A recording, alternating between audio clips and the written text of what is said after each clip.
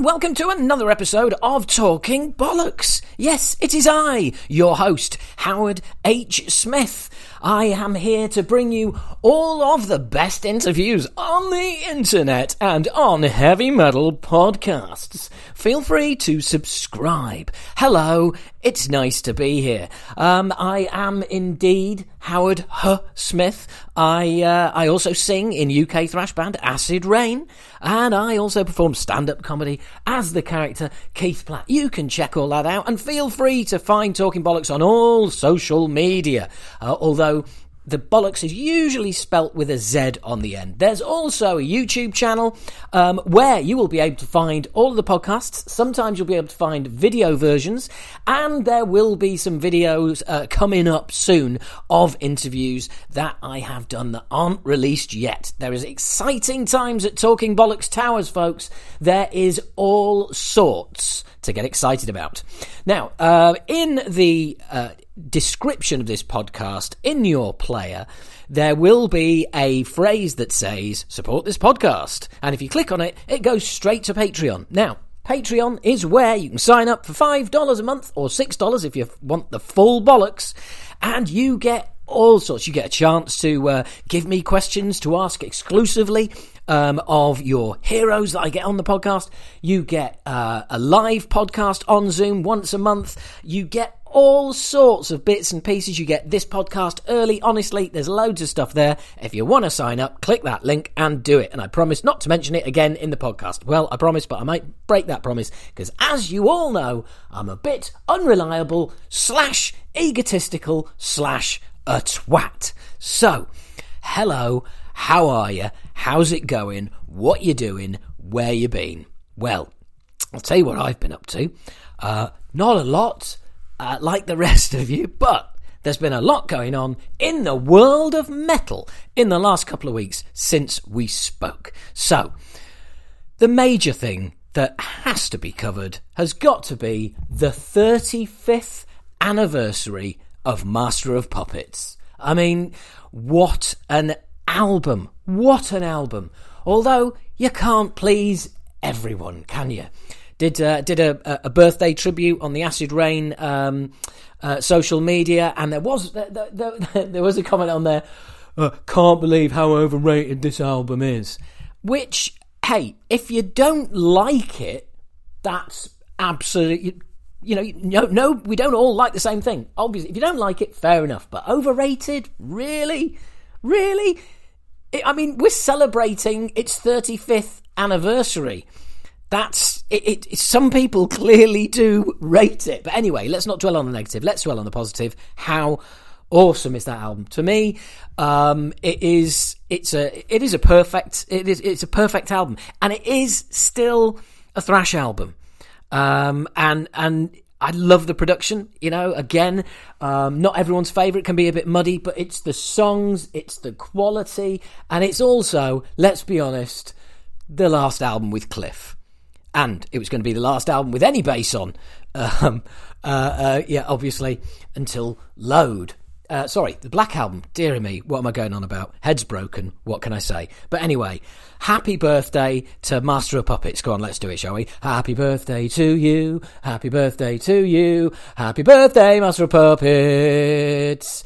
Happy birthday to you, and many more. Well, there'll obviously be many more because it exists. It's not going to disappear. So that out of the way, that metal milestone noted.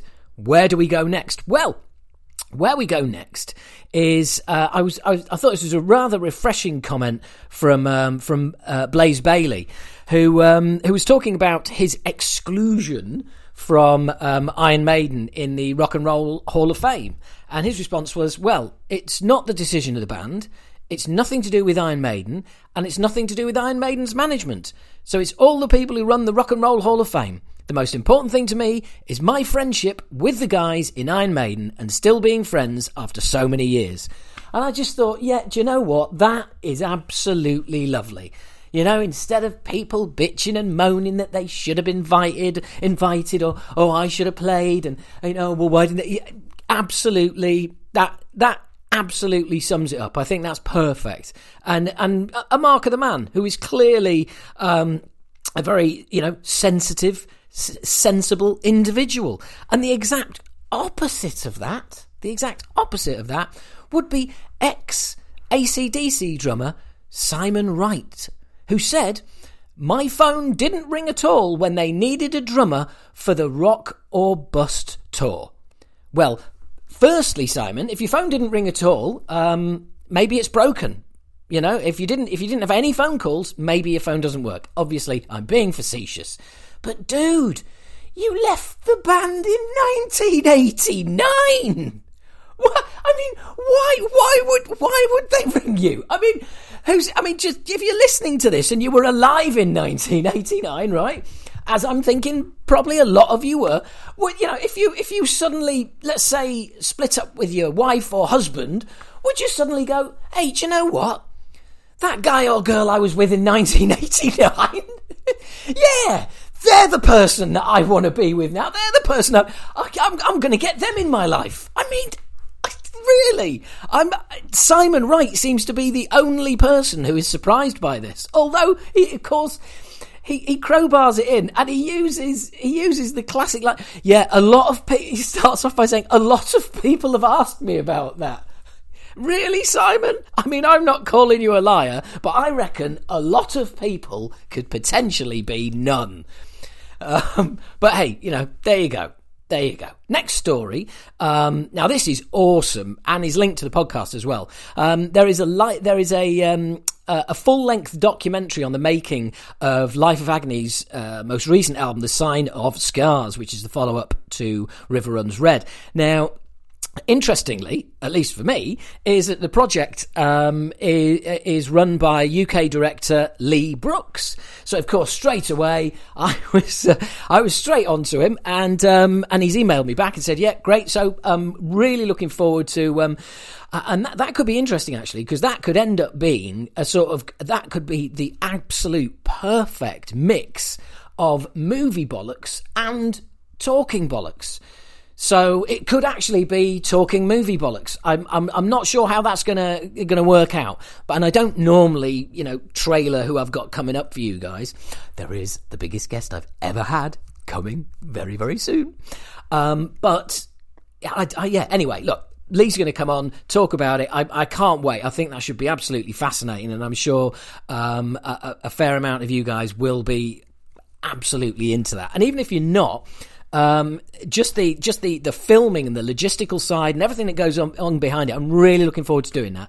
So more news on that as and when it happens.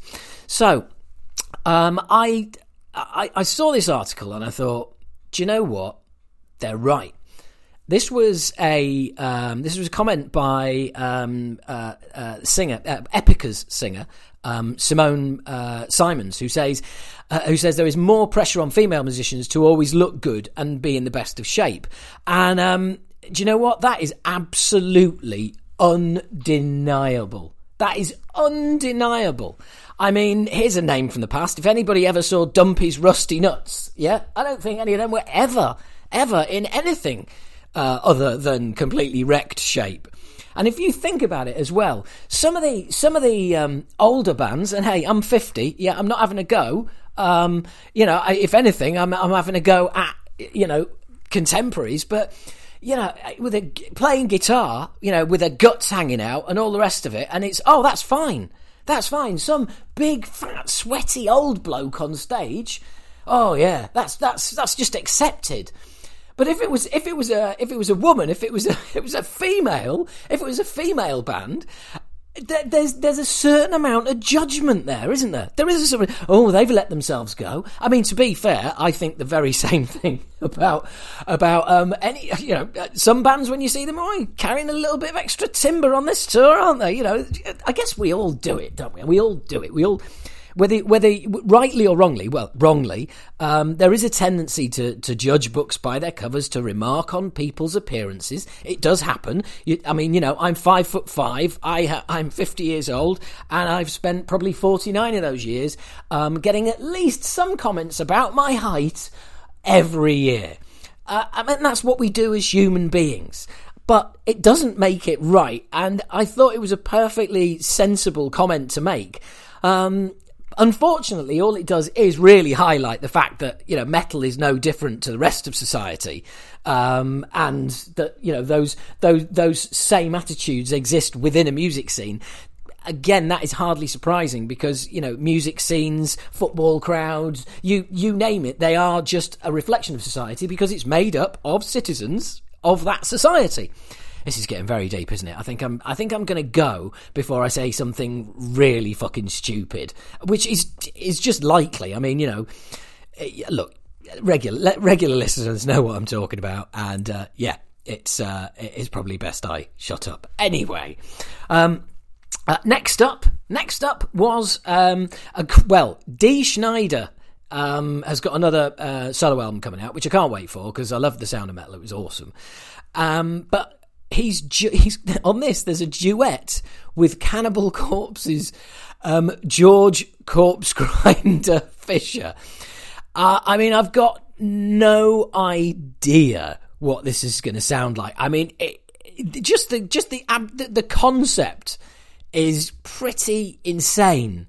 But yeah, I mean, I'm just like, really? Corpse Grinder? This could be either one of the best or worst things that I hear this year. It really could be. And along those lines of talking of things that we've heard this year, here are some things to flag up. The new album by The Crown, which is getting some serious play. I mean, I've only had I've only gone through it a couple of times, but I you know, there it is. Hey, there you are, isn't it? Hey, listen to that. It's just, yeah, it's really good, basically. And from my point of view, to be able to follow up Cobra Speed Venom with anything that doesn't sound second rate is a real achievement, because it is ultimately, I mean, that album is an absolute killer, but this one is definitely got the capability to be right up there. It is called Royal Destroyer. It is out now, so, you know, get stuck in. A mention for Cryptosis as well. Cryptosis, their album is coming out very soon. I think it's the 26th of March. I mean, you know, I should know, really, shouldn't I? Yes, it is the 26th of March.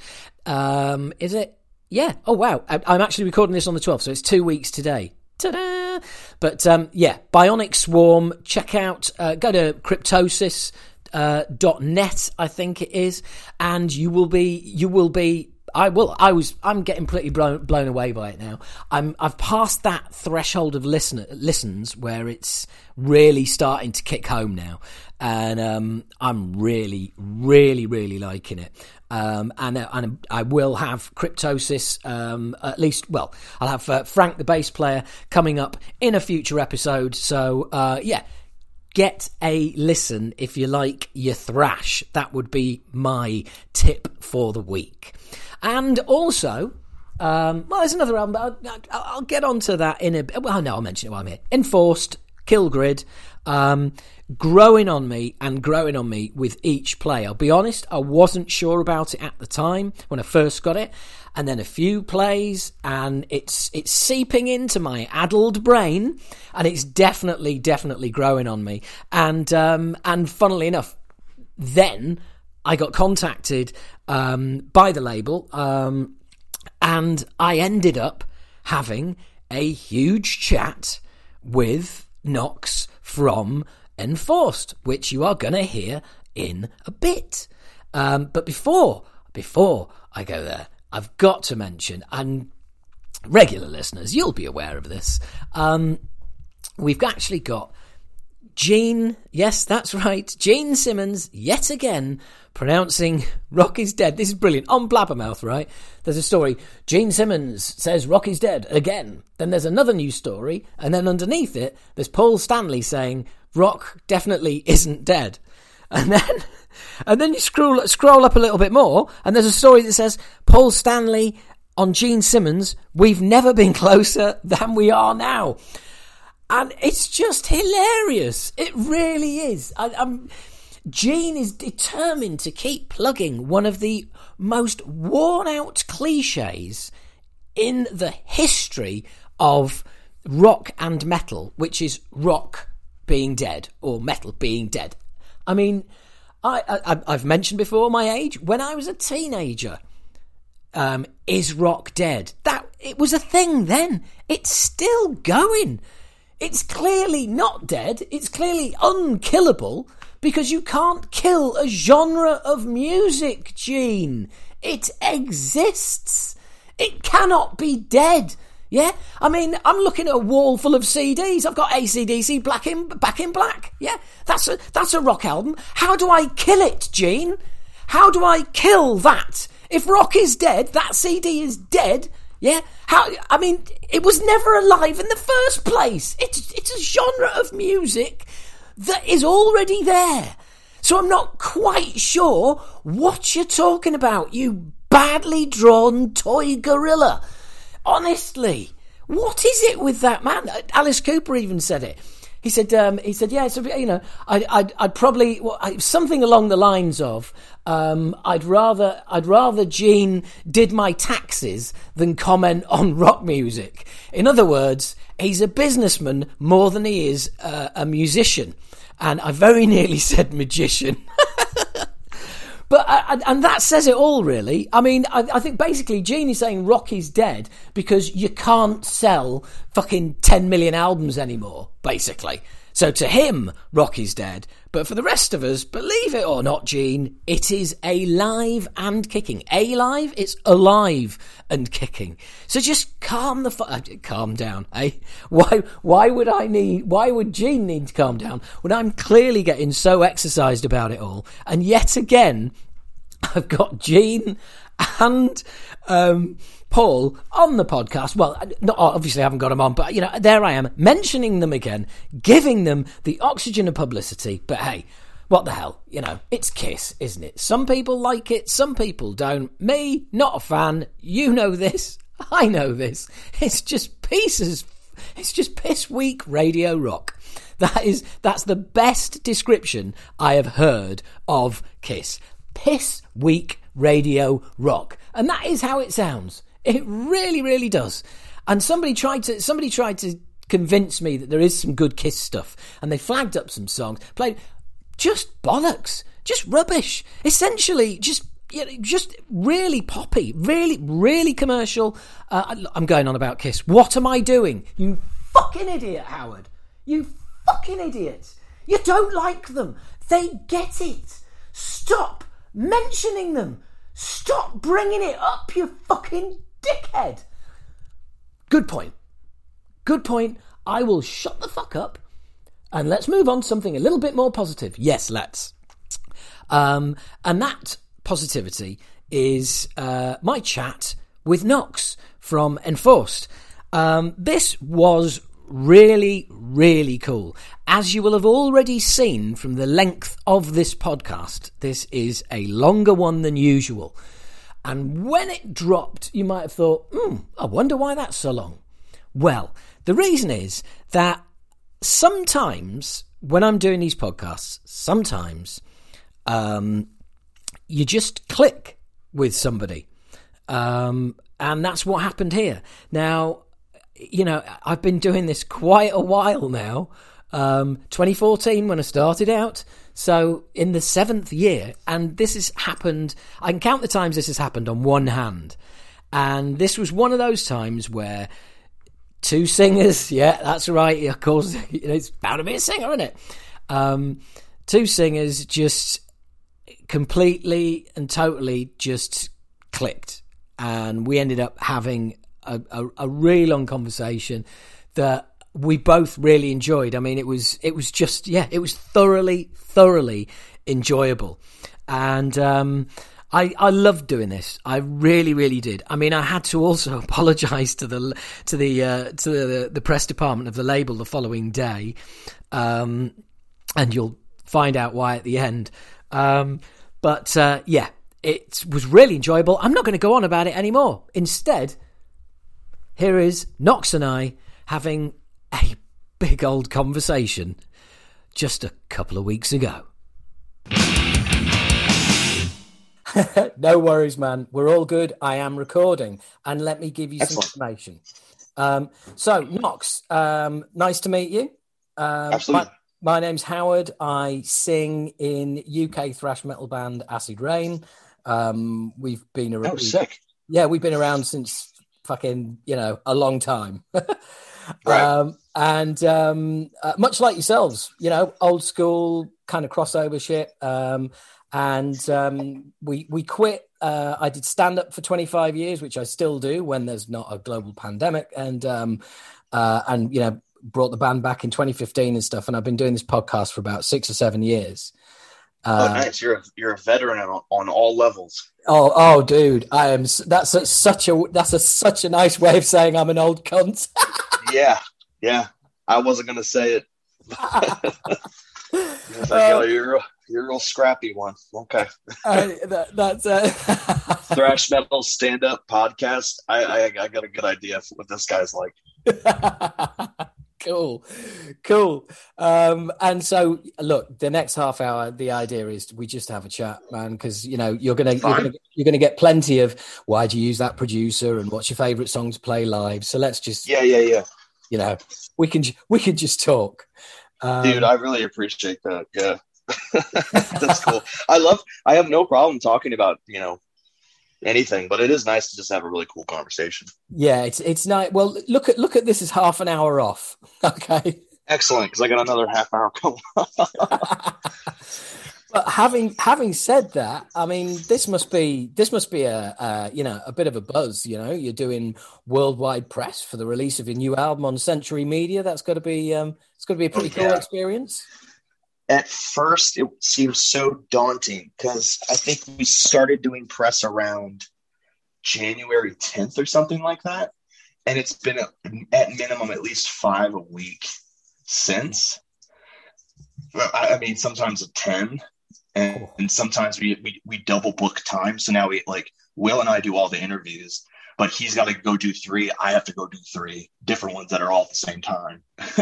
So when we first started, we were doing them together in my room. And then once the gears really started turning, we were like, dude, this is impossible. We have full-time jobs. We can't drop everything. Cause we were having them at 10 in the morning, noon. I'm just like, dude, he's a painter, like a house painter. And I do handyman carpentry and plumbing and electrical and stuff. I was like, I can't drop everything I'm doing to run back to my work van and sit on the phone for 3 hours. I was like, so 3 to 4, or 3 to 5. That's it. Cause that's all we can really handle. Yeah. And that's a treadmill, and you want to kind of enjoy this, not be burned out after See, at first it just seemed like, dude, this will never end. I will never get a break when I get home. This is gonna be awful. But now that I've gotten used to it, I kind of like it because I get to talk to everybody from I'll talk to someone from Estonia, then I'll get off the phone and I'll talk to someone in Bolivia, then I'll get off the phone and talk to someone in Brazil, and then I'll talk to someone in Toronto. I'm just like, this is awesome. I'm really being kind of a little dickhead about all this. This is a really cool opportunity, and I'm kind of shitting all over it. Yeah, but you know what? Sometimes, things aren't. I can understand. Put it that way. I can understand it. I'm just not used to it. This is the first time I've ever had to do anything like this. So I'm just like, I mean, I figured I was gonna have to do a few interviews, but I think I'm at 70 now, something close to that. Wow. Mm-hmm. Wow. Yeah, that is a lot. And the thing is, I know myself, having we put an album out in 2019, and I know myself that after a while you're like, oh, this question again, excellent. I can go onto autopilot. Yeah, and unfortunately, Will's been so busy with work that he's like, I can't do any, so I have to do them all. But we've done so many together that I know what his answers are. So he was like, "Hey man, can you like? I know I'm supposed to do this one, but can you like do double duty and do two quick 15-minute ones back to back?" I'm like, "Yeah, I already know what you're gonna say." Like, I and it's cool because doing them together and hearing his answers and responses, I kind of feel a lot closer to him now because we don't really talk. No one talks like that to one another. Yeah. Like in an interview kind of back and forth Q&A way. So I don't know what he's thinking about any of the stuff that gets brought up originally. But after a while, I'm like, oh, wow, that's how you thought of that? Or like, that's what you think about all this? I'm like, okay, like that. Wow, that's a lot. I know you. I'm better friends with you now. I know what you mean because it's you like you say you don't have these kind of conversations. You don't ask each other these kind of questions. So when you've got a different perspective and a third party coming in and asking you stuff, you like you say, you can end up like hearing stuff for the first time in an interview. Yeah, and luckily no one's asked like a really hard hitting musical composition question yet, knock on wood, that because I would be like, you're gonna have to call Will. So I don't know. Well, you've totally set you up. You've totally set yourself up there for me asking a really. I knew it. The stand up in you can't not. Yeah, exactly. I know your mind. I know your tricks. Yeah. But luckily, I'm also a vocalist, so I don't give a shit about all of that stuff. Great. Yeah, me neither. Exactly. As long as the riff's good, I don't care. Like, yeah. You see, what I've done there is I've managed to. I don't care. It sounds good. Let's move on. Yeah. Hey, give me 2 seconds. I'm getting a work phone call, but I'm going to tell them to call me later. Yeah, no problem. I'm busy right now. Okay, we're all done. We're good. Continue. Great. Okay, cool. But yeah, look, it's still a buzz. I mean, it's still a buzz, and like you say, talking to people all over the world, and there is that kind of little warm feeling inside that, like, wow, someone in Estonia is like wants to talk to me about my band. Yeah, it's like, and I'm just like, how'd you hear about it? Yeah, but but it's Century Media, you dummy. Like, like, how do they hear about it? It's a huge record label. I'm like, oh, okay. Well, that makes a lot of sense. And it's just, I'm such an idiot with all this stuff. I'm just so small-minded. I'm just like, wow, it's so cool that this guy in Paraguay wants to talk to me. Like, I wonder why. You're just like, what do you mean why? It's so, I feel such a moron. Well, look, I if it's any consolation, it's over 30 years since I put out my first album, and I still feel like that. I'm okay. Still so it never goes away and it never gets better. Great. Yeah, oh well, not for me. If I can, I'll still see like, first this was the Fear was the first thrash album I ever bought, and I'm like, fucking hell, really? Mm-hmm. We're that band to you? That's insane, and just like yeah, it's weird, isn't it? Yeah, some people I've talked to have been like this is like, you're the next Slayer. Like, I must bow down to you. I'm like, stop. I mean, that's a huge compliment. I mean, I hope so, but I'm not expecting that, Yeah. I didn't write the record being like, yeah, I'm going to be the next Slayer and this is going to change my life and blah, blah, blah, blah, blah. We just made a record. Yeah. But I'm glad it's affecting people like that. That's very humbling. So it keeps me humble, keeps me young. Well, exactly. I mean, I turned 50 last year, and congrats. Oh, thank you very much, mate. You're halfway done, man. Dude, I never thought I would make 50 ever. Oh, dude, I turned 30 last year. I had like exit strategies when I was a teenager. I was like, you're not making it to 30. Like, you're just not. And now here I am. I'm like, well, I can I can knock that off my bucket list. Like I made it to 30. So now it's 40. Well, I gotta figure out an exit strategy for 40.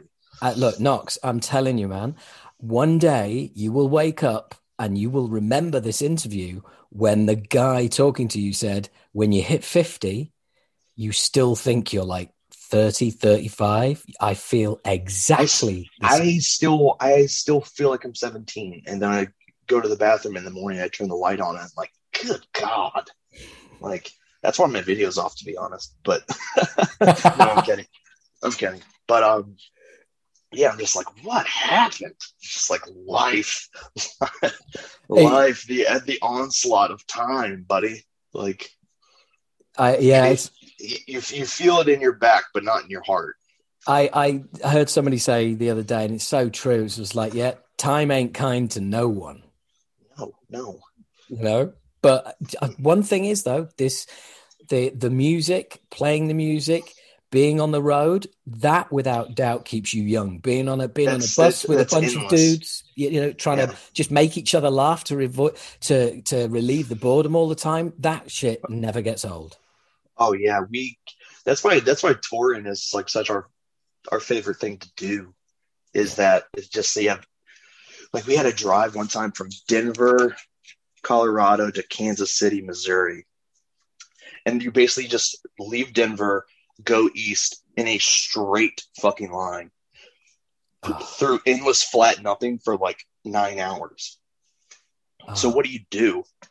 Bust balls and listen to stupid shit and make up really bad, stupid jokes. Yeah. And just basically devolve into a complete moron for fun. And then you get there and you're finally like, I don't want that to end. Now I gotta play. Like I don't want to play. I want to get back in the van and keep cracking wise.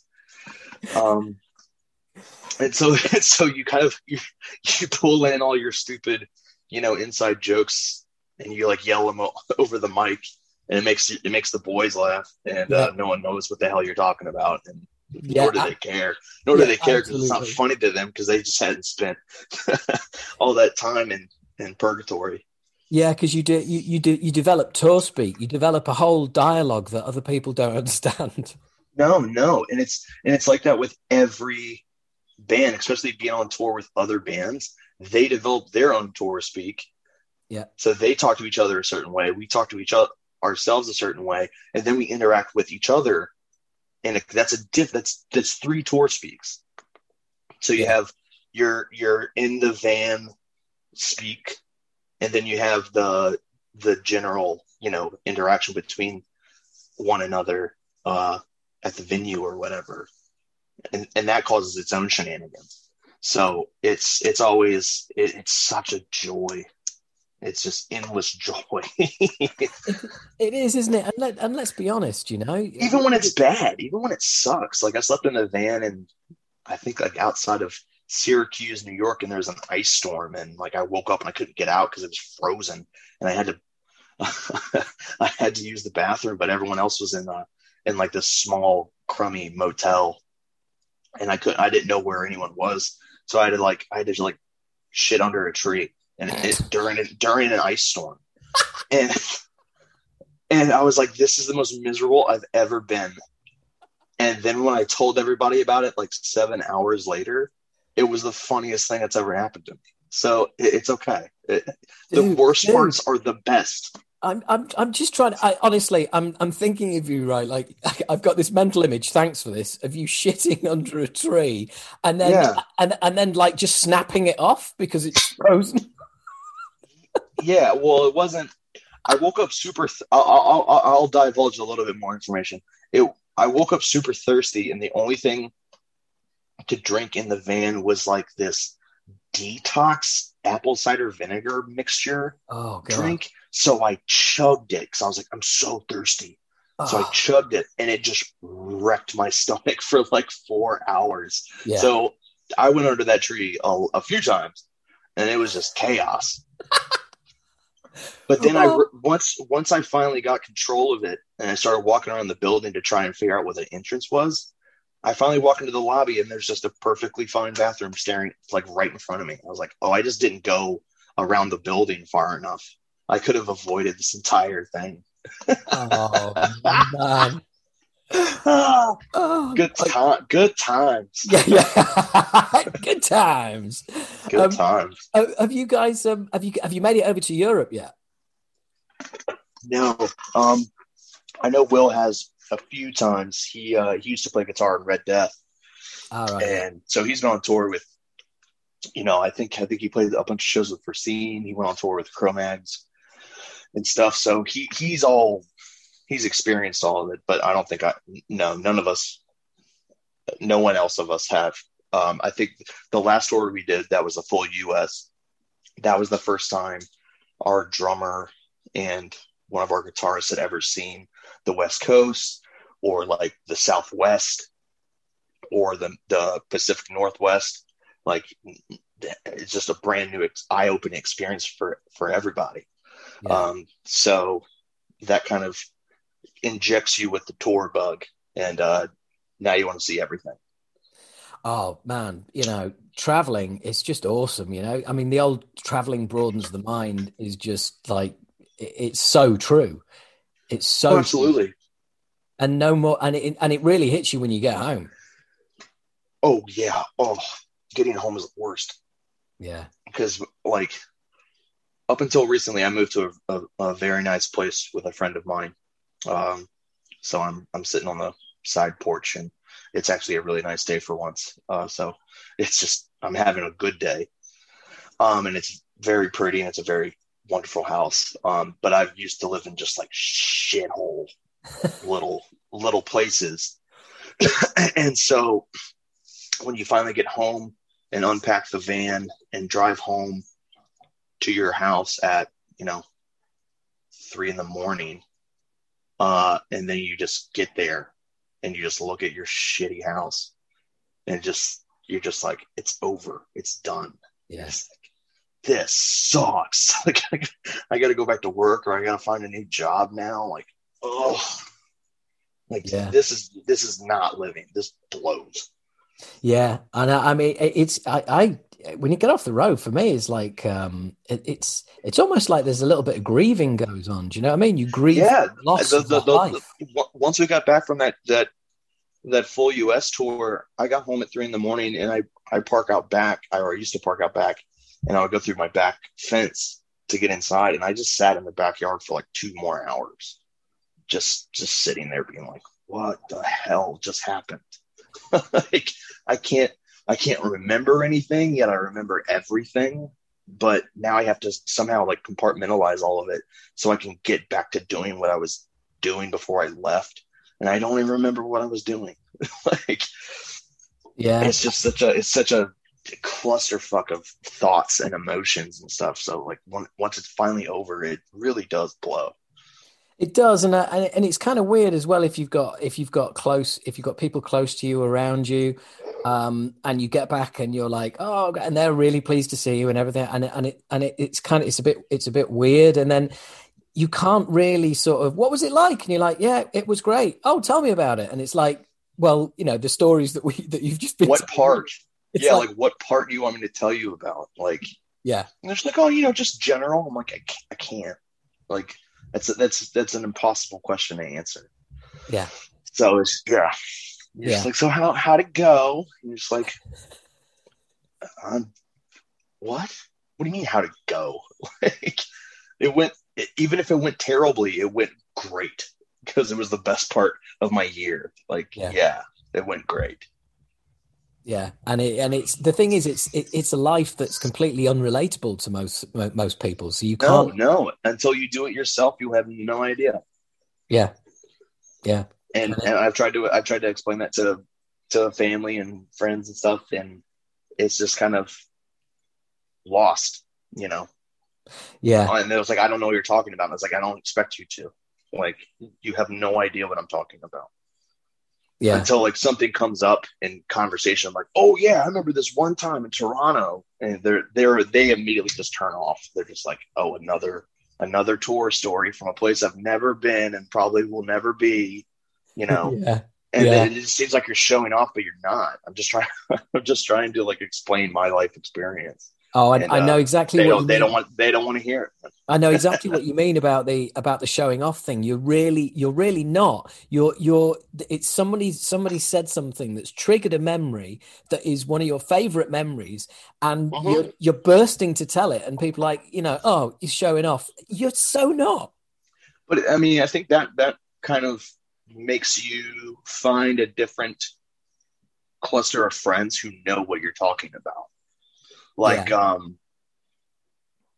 we played a bunch of shows with High Command, and then we went on tour with High Command, and I can talk to those guys about like, oh yeah, there was this one time on tour, the tour that you weren't on, this happened. Like, oh yeah, we've had that happen before. Oh, that's ridiculous. It's crazy. You should probably do this next time. That's a good idea. Like, you can just bounce ideas off of each other and like just tour story. It's like being in the military. You just trade war stories. Like I can't relate to like a World War II veteran or like some guy who shot a kid in Vietnam. Like I have no idea what's going in your head. But there's people that do, and you should probably talk to them. Without a doubt. And you know what? There's a name for it when you get back off the road. It's PTSD, post-tour,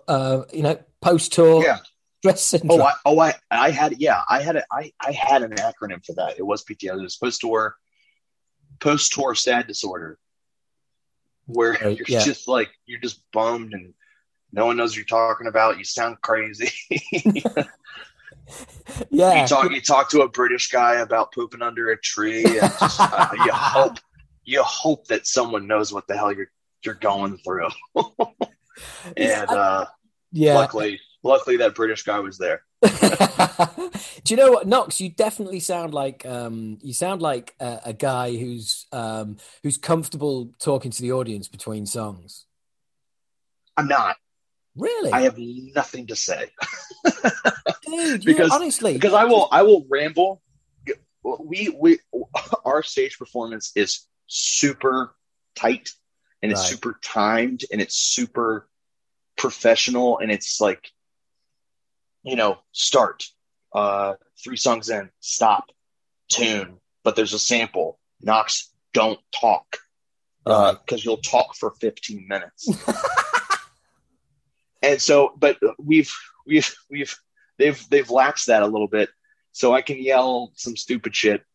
Yeah. And the minute that they want me to stop, they'll, turn the volume back up on their guitars. I'm like, all right, that's the red light of get off the stage. Yeah. Right. Okay. I get it. Basically, yeah. You're not. Okay. Shut up. Yeah. Yeah. You're done here. You're done here. Yeah, it's like let's focus. Yeah. This is serious. We're going to lay down some serious things here. Yeah, and especially with all the material of the album isn't happy. So you kind of have to stay focused of this grim performance, and it is a performance. I think a lot of people miss that when they're watching a live band, that it's a performance. And especially with metal, there's a whole lot of kayfabe going on. Like, you have to be bought and sold on the fact that this is not real. Yeah. But it's fun. It's cool. It's just like wrestling. That's a good comparison. In that regard, I know that the drama is fake, but the physical pain is real. So you kind of have to stay centered and focused in what you're doing. So, and I guess in that regard, it is very much a job, but it's the best job in the world. Well, the thing is, I totally agree, and B, I think you're absolutely right. It's like when you're on stage. I mean, when we play, we very much have a sense of humor and all the rest of it, but it might look like we don't care and we're just messing about, but that is really not the case. It's like, well, you can tell when someone is messing around because it sounds like shit. Yeah, exactly. Yeah, because they're just fooling around. They're just having a good time, and that deserves respect in its own right, of just people having a good time. But if you're really trying to, you know, hammer a flawless, perfect, hard, heavy, aggressive set, you can't be cracking wise in between, songs and everything. No, I get it, and there's without a doubt, ultimately the only way to get anywhere in this business is to be professional, because people don't want to work with anything other than professionals. Right. And I think that had a lot to do with, Century hitting us up in the first place, because they saw that we're not fucking around. Yeah. We're touring as hard and as persistent as possible, and we're working and we're constantly writing and we're constantly doing stuff to do more and to be better. And they were just like, that's the band. Like, that's the one we want to work with, because they've got the drive and the mentality and the work ethic to do it. Yeah. Yeah. So it was just, it's like, it's like being at the Grammys. It's just nice to be nominated, just to be thought about is or considered as a great honor. But that is exactly, you're right. That's exactly what a label wants. They want the band who are going to say yes to every tour that gets thrown at them, to every interview, to every appearance, to every sponsorship. Touring is a different story, because we've and in retrospect, I wish we said no. We said yes to all of them, because we haven't toured in a year. But who the fuck knew? Slayer knew. That's why they retired. Yeah. I think this is all a ploy. Yeah. So when they come, they take 2 years off and then they come back again. Like, Kiss. Yeah. Hello, epidemic, permanent disease. Yeah. Come on. Yeah, come on. They knew. We get it. What was I going to say? But we got a bunch of tours, or like offers, and some just to not even get what's it called? Just to throw our name into the hat of potential people to tour with. We were just kind of like looking at the pool and looking at the headliner and stuff, and being like, I don't think that's going to be a good fit. Like, would that work? I don't think that would work. Like, we think pretty critically about it, and like, yeah, it's not necessarily like, oh no, those guys look like nerds or anything. It has nothing to do with it. And like, yeah, I don't know any of these people. They could be the coolest people on the planet. So it's just like, I just don't think that's a good musical fit. It's like trying to make a playlist live. So it's just like, maybe, like, I don't really know. But then other ones are just like, that's a wild concept. That might work. That would be really cool, because you would be drawing in people from all over the place in terms of, fans of certain genres and stuff. Yeah. They're just like, yeah, that would be sick. Yeah, but that's what you want. You want a little bit of this and a little bit of that, different age groups, slightly older band, slightly younger band, somebody over here, somebody over there. So I mean, like, that's like touring with Sacred Reich was such a humbling and awesome experience, because I was just like, yeah, we're on tour with Sacred fucking Reich, and they're the coolest fucking guys. Oh, absolutely. So it's just like, and so you get, all the old heads coming out. Yeah. But you also have really young guys who are young people that are influenced by those old heads and just love the music in general. So you have a huge spread of ages from like 17 to 60. Yeah. Like, and they're all there and they're all losing their mind together. You're just like, that was really cool. Yeah. So Phil's an absolute sweetheart, isn't he? Oh, absolutely. Oh my God. He turned me on to these lozenges called Fisherman's Friend. Ah, yeah, the old Fisherman's Friend, yeah. Oh my God, it's like eating dog shit, but they work. Yeah. He gave me a pack. He's like, I got a whole box of them. You can have as many as you want.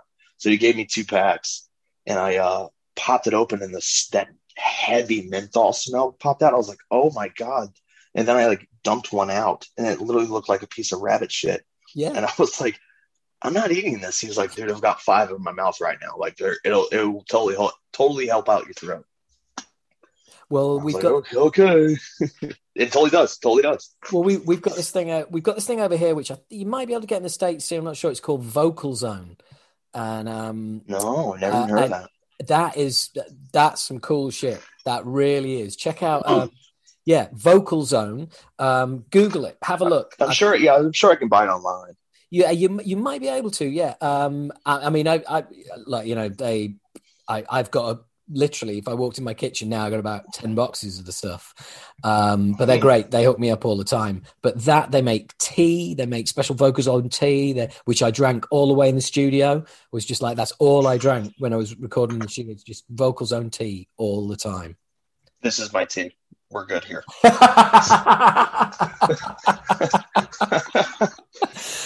For listeners, Knox is drinking Miller Lite. Miller High Life. Don't get it twisted. That is rude. Oh, look, I do apologize. I'm not sure you okay. have that over here. Really? That's so strange because I spent a week and a half in the UK just to putz around. Right. And I think the closest, I drank a lot of Carling and I drank a lot of what's it called? Oh God, Carlsberg. Right. Delicious. Absolutely insanity. Straight from the tap. It's covered in ice. Oh, yeah. It's heaven. It's heaven. Extra. But even in like when I used to live in Taiwan for a little bit, and even they had High Life, but they only had it in the 32-ounce like oil drum cans. And it was really expensive because it was like this crazy import. But I was like, I don't care. Like, give them all to me. Dude, what Taiwan? How does one end up in Taiwan? I had an Asian history degree, bachelor's in Asian history, right. And one of my professors had one of my Asian history professors, I guess, liked me, and he was like, "Hey, I think you should probably continue your studies." Because you show a lot of promise and you show a lot of enthusiasm. His wife was Taiwanese, and he was like, I spend 6 months out of the year when I'm not teaching, I'm in Taiwan, like near, closer to her family and everything. And he was like, I really think that'd be a really good fit for you. So I think you should start doing, I don't know if you're familiar with the Fulbright program, like the scholar program. No. He's like, you're too old to become a Fulbright scholar because you're leaving college, but you can become a Fulbright fellow. One of the requirements, one of the ones that you haven't met yet, is that you have to live and work. You have to live and work in the area of study abroad for a specific amount of time. Yeah. And he was like, so here's who you should talk to. You should probably get a job. The easiest way for an American to get a job in Taiwan is to teach English to children. So he was just like, just get an ESL job, and you just have to live there. You just have to experience Asia as it is. So you have like firsthand knowledge. It's stuff that books can't teach you. So I was like, okay. And so I graduated, moved to Taiwan, taught English for a year, and then due to some family reasons I don't want to get into, I moved back. And so I've basically been trying to make it work since then, ostensibly. And I think Enforce is the best thing that ever happened to me because it hasn't been going well. just trying to regain a footing of just basic needs being met and standards and everything, standards of life. And it's just so much more expensive and harder here than it is in Taiwan. So it's just like, I miss it so much. But yeah, I'm doing the best I can to hopefully get back over there in like a touring capacity. That'd be great. Oh, that'd be amazing. That'd be a lot of fun. And presumably it's as well coming back. And I mean, the last year has been pretty much shit on us all. Yeah, yeah. It's not great. It's not ideal. Well, although I was reading today that that Texas has decided that everything's okay now, so I think everyone's heading to Texas to tour. I mean, Florida has acted like nothing never happened. Yeah. I know a lot of friends from here who have moved to Florida because they're like, screw this. Like, there's a place technically down the road that I can go, and it's like nothing ever happened. And she's like, okay, so that's its own quandary. Yeah. It's just like someone's going to have to do it. It's sooner or later. So if Texas feels it's comfortable to be open, then they're open. Yeah, and everybody's literally watching, going, "Okay, fingers crossed." Yeah, but they're all, half the country praises it, half the other half condemns it, and you're just like, guys, cool it, just cool it. Yeah, it has to happen at some point.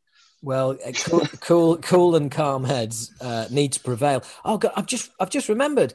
Yesterday, Master of Puppets was 35.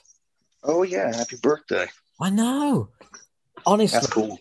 That is so cool. Makes me feel really fucking old, having given that I saw them on that tour, and I gave Cliff our first demo. Oh, cool! Was it? I was gonna say, since you were there, which this helps out a lot. Did they play on that tour? Did they play "Face the Thing That Should Not Be"? Because that's like their hardest song, and it just seems to be like completely ignored because it's probably super long, and that's why it's just. It was like 8 or 9 minutes. I am pretty sure that to answer your question, I'm pretty sure that yes, they did. Oh, that would have been great. That would have been prime to see. Well, unfortunately, it was the tour where Jim Marshall was playing guitar for James, because James had broken his collarbone skateboarding. Oh yeah, cool. So yeah, Jim Marshall was doing all of the the guitar, and James was just like Mr. Frontman. That's weird because you never see him like that, but that's pretty cool. He sang for some cover for Freddie Mercury's memorial gig. Yeah, that was weird to see him as like a front man. I watched that live because that was at Wembley Stadium. It was broadcast live in the UK all day. Okay, I was about to say you were there. I was like, no way. Oh, I wish. My favorite of those performances. I watched that thing religiously, and Seal singing "Who Wants to Live Forever" is the first time I watched it. It brought me to tears. I was like, this is perfection. Yeah, it's so good. That whole, and then everything with Axl Rose is the funniest fucking thing I've ever seen. Such a different energy. That was just it was an incredible event. And funnily enough, I did an interview and someone was like, "Oh, what's the one band that you wish you'd seen, live, and that you've never been able to see?" And so I'd love to have seen Metallica with Mustaine. And it was one of those, interviews like we started out right at the beginning, and I can't remember who it was in the band, and they said, "I'd like to have seen Queen," and I was like, "Oh fuck, that was the right answer." Yeah, that's the correct answer. Or Prince. Around Purple Rain would have been incredible. Who else? Oh mate, I would have loved to have been in the audience for Judas Priest, at least in the East album. That's one of my favorite live records of all time. So I just would have, and it's flawless. So I would have loved to have seen that. Yeah, I mean, I've been to so many shows. I was lucky enough to see just about everybody I've ever wanted to see. But I would love to have seen Soundgarden in their real heyday, Super Unknown. Oh, and like the whole 80, like not 80s, what?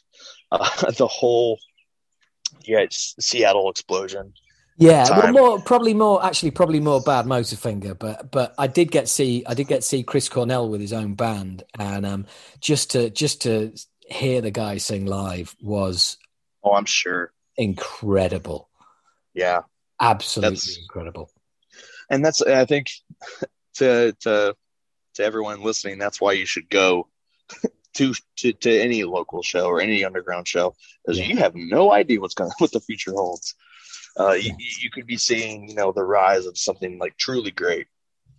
yeah. I mean, I saw Scream in 1985, and and playing on drums was Dave Grohl. Mm-hmm. You know, just The last guy I just talked to, he talked about he couldn't talk enough about Dave Grohl. It was weird, but uh, weird. Yeah, well, we were talking about because we Enforce has always played folk more so like hardcore punk shows and stuff, even though we're ostensibly very much a metal band. But it just goes to show that like a natural progression of things, you're going to get bigger and you're going to get better. And he brought up Dave Grohl as an example. And I was like, yeah, he's just a hardcore punk kid, but look at him now. well, Foo Fighters are basically the biggest DIY punk band ever. I mean, they Pretty own all much. their music. They only ever signed distribution deals for a couple of albums.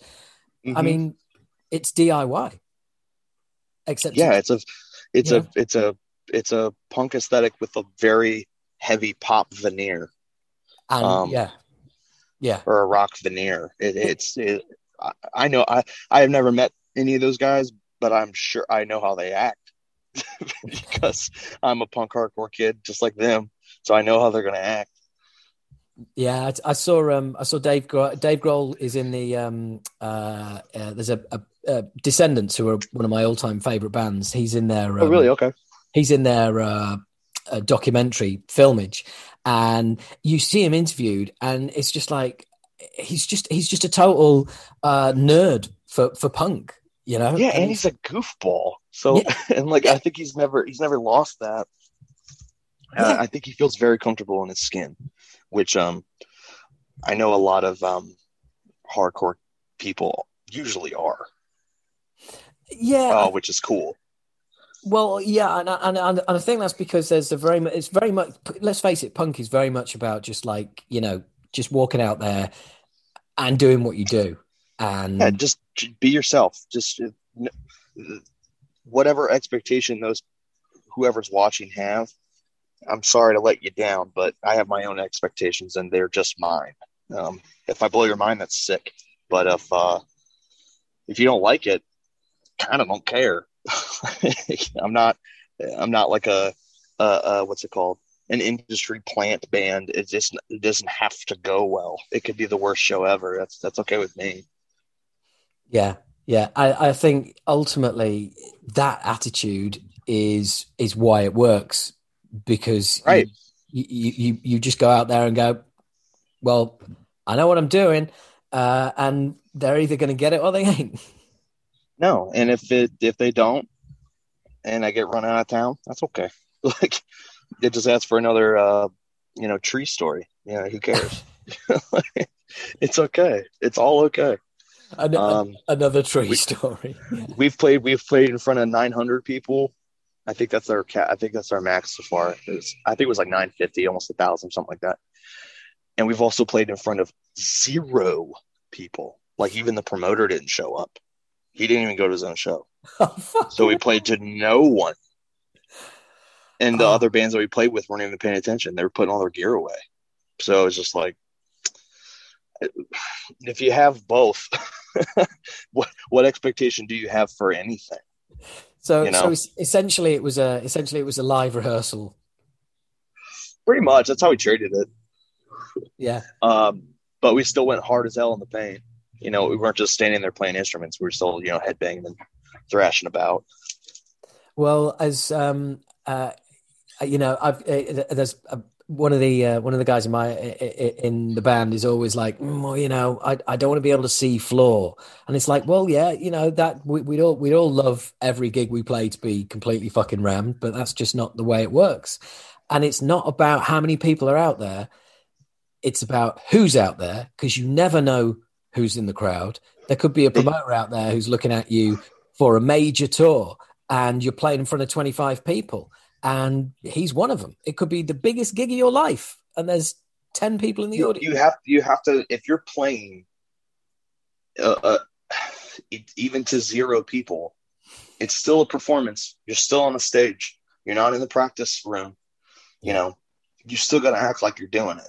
And if you're doing it, let's say in that specific, very specific situation, treat it like tour practice, where no one's there, but you're going to go as hard and as best as you can, just so the next day, maybe there's 10 people and you didn't get rusty. Like, you got to stay sharp and stay on your game. So, and also, never, ever half-ass it. Well, also, if it's a small crowd and it's like, there's only 25 people out there. And I always think, do you know what? That's not their fault. And they may well have never seen the band before, and they have been waiting for, however long to see the band. And it's not their fault that the place isn't rammed. It doesn't matter. No. A perfect example, we played in Santa Fe, New Mexico. Sorry, God, someone's going to shoot me for that.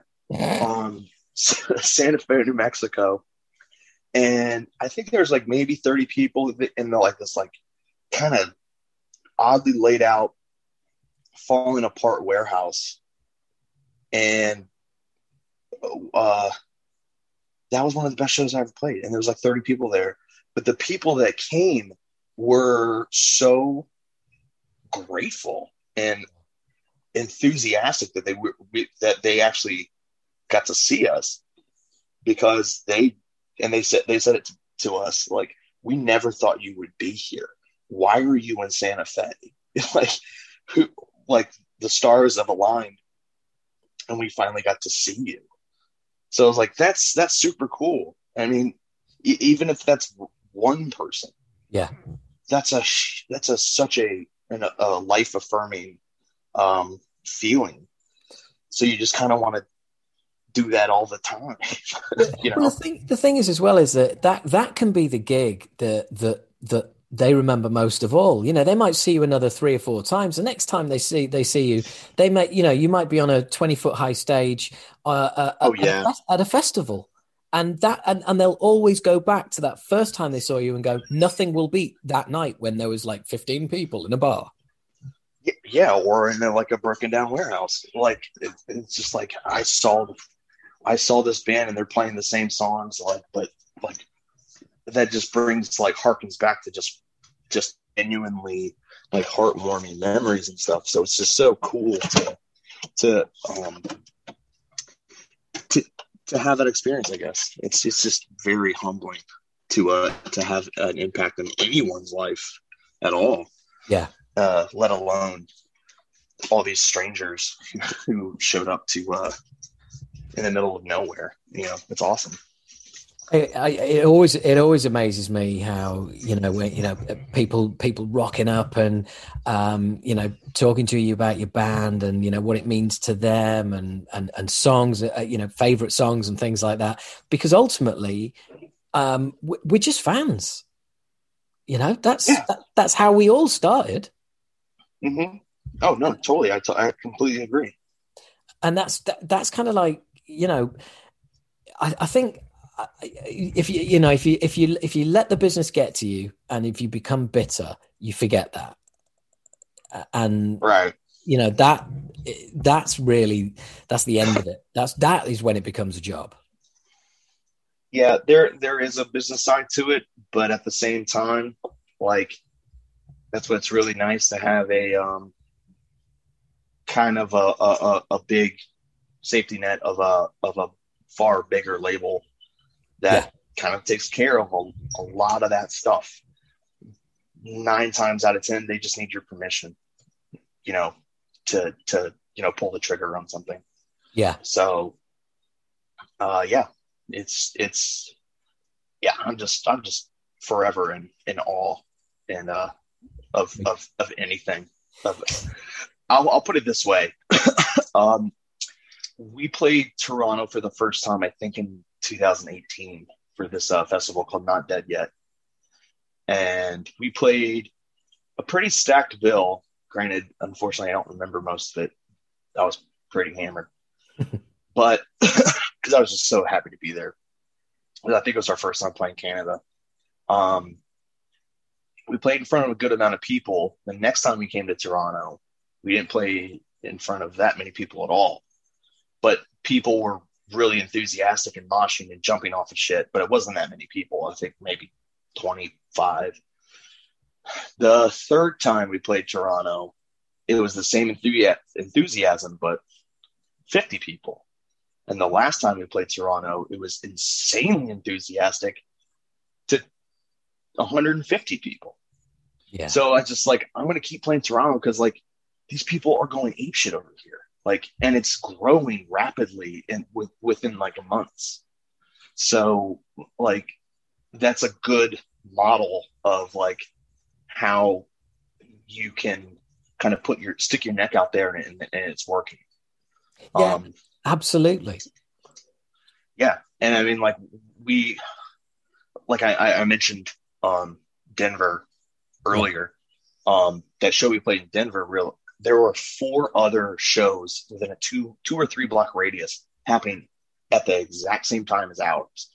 So well, this is going to be a wash. Cause I mean, all these huge bands are playing these much bigger clubs. And we were playing like a bookstore. So we're just oh boy, this is a rough crowd. That place went crazy. And it was packed. Most of the people couldn't even see us because they were in the bookshelf aisles. And I couldn't even get to where we were playing because it was just nuts. And people were using those big, library ladders that are attached. They were using those as catapults to fly themselves off the bookcases. People were jumping off the top of bookcases and stuff. Chaos, absolute chaos. And it's just I am so happy that I now know that these people exist. How would I have known? I mean, how the hell do you end up playing a bookstore? Is one of you launched an autobiography or something? What? No. What is it?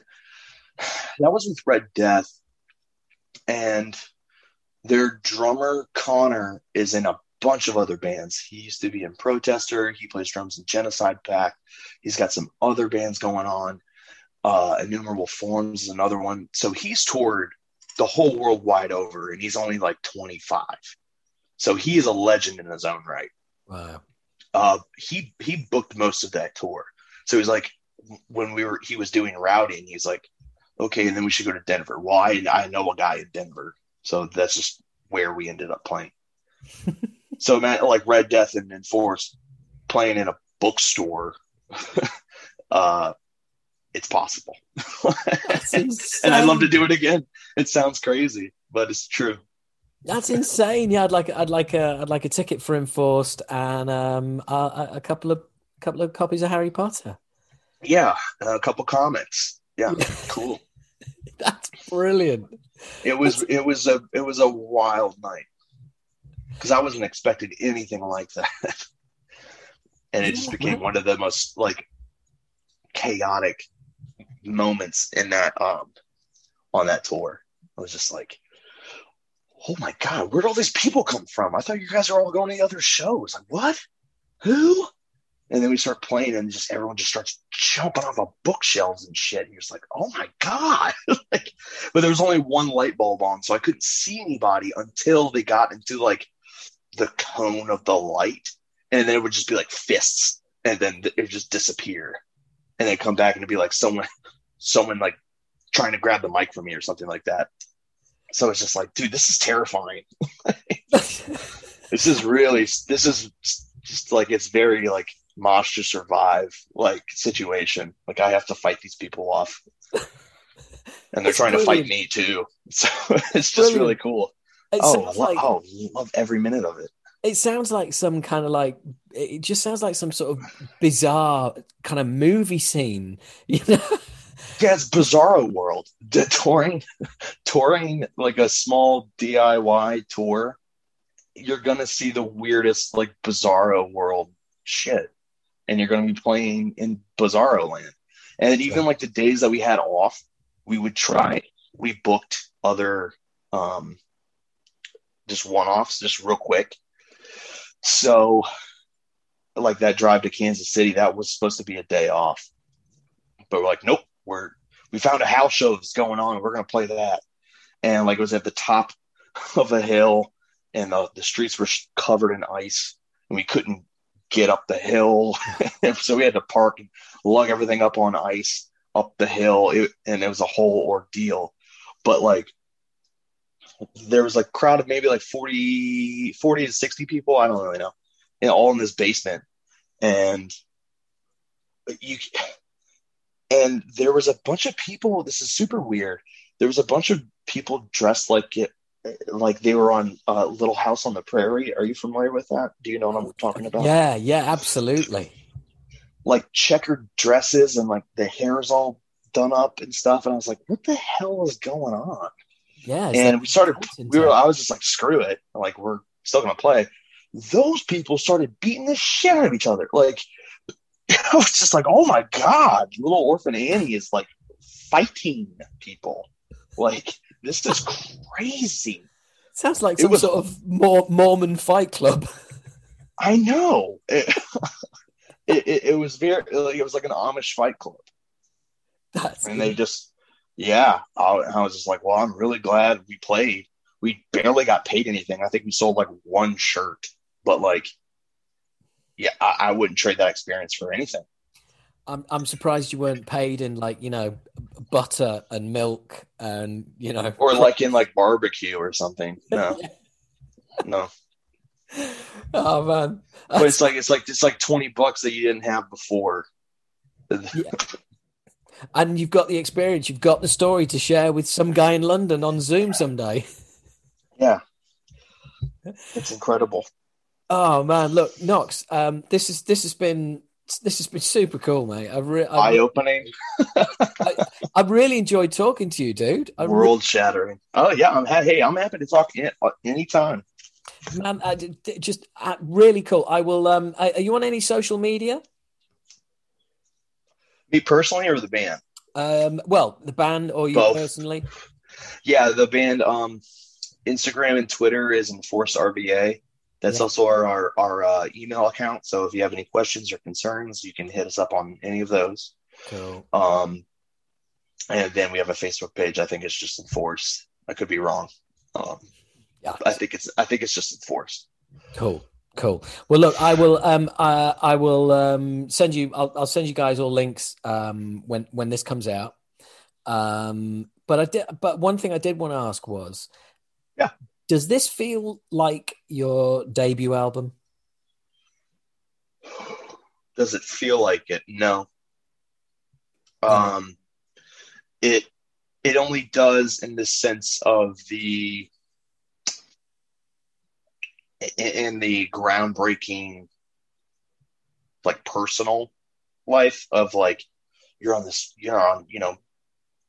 Century, and they're like a subsidiary of fucking Sony. Like, this is getting way bigger than you anticipated. So yes, is this important? Absolutely. Like, this is crazy.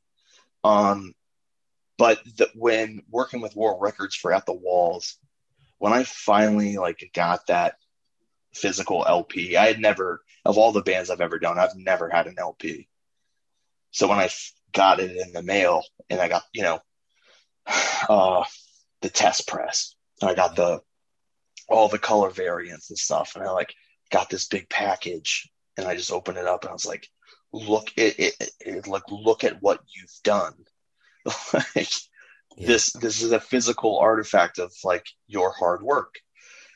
and I put the needle on it like really late at night when everyone was in bed, and I bawled like a baby because I just couldn't believe that I'm on an LP, and I shoved that shit in my parents' face so hard.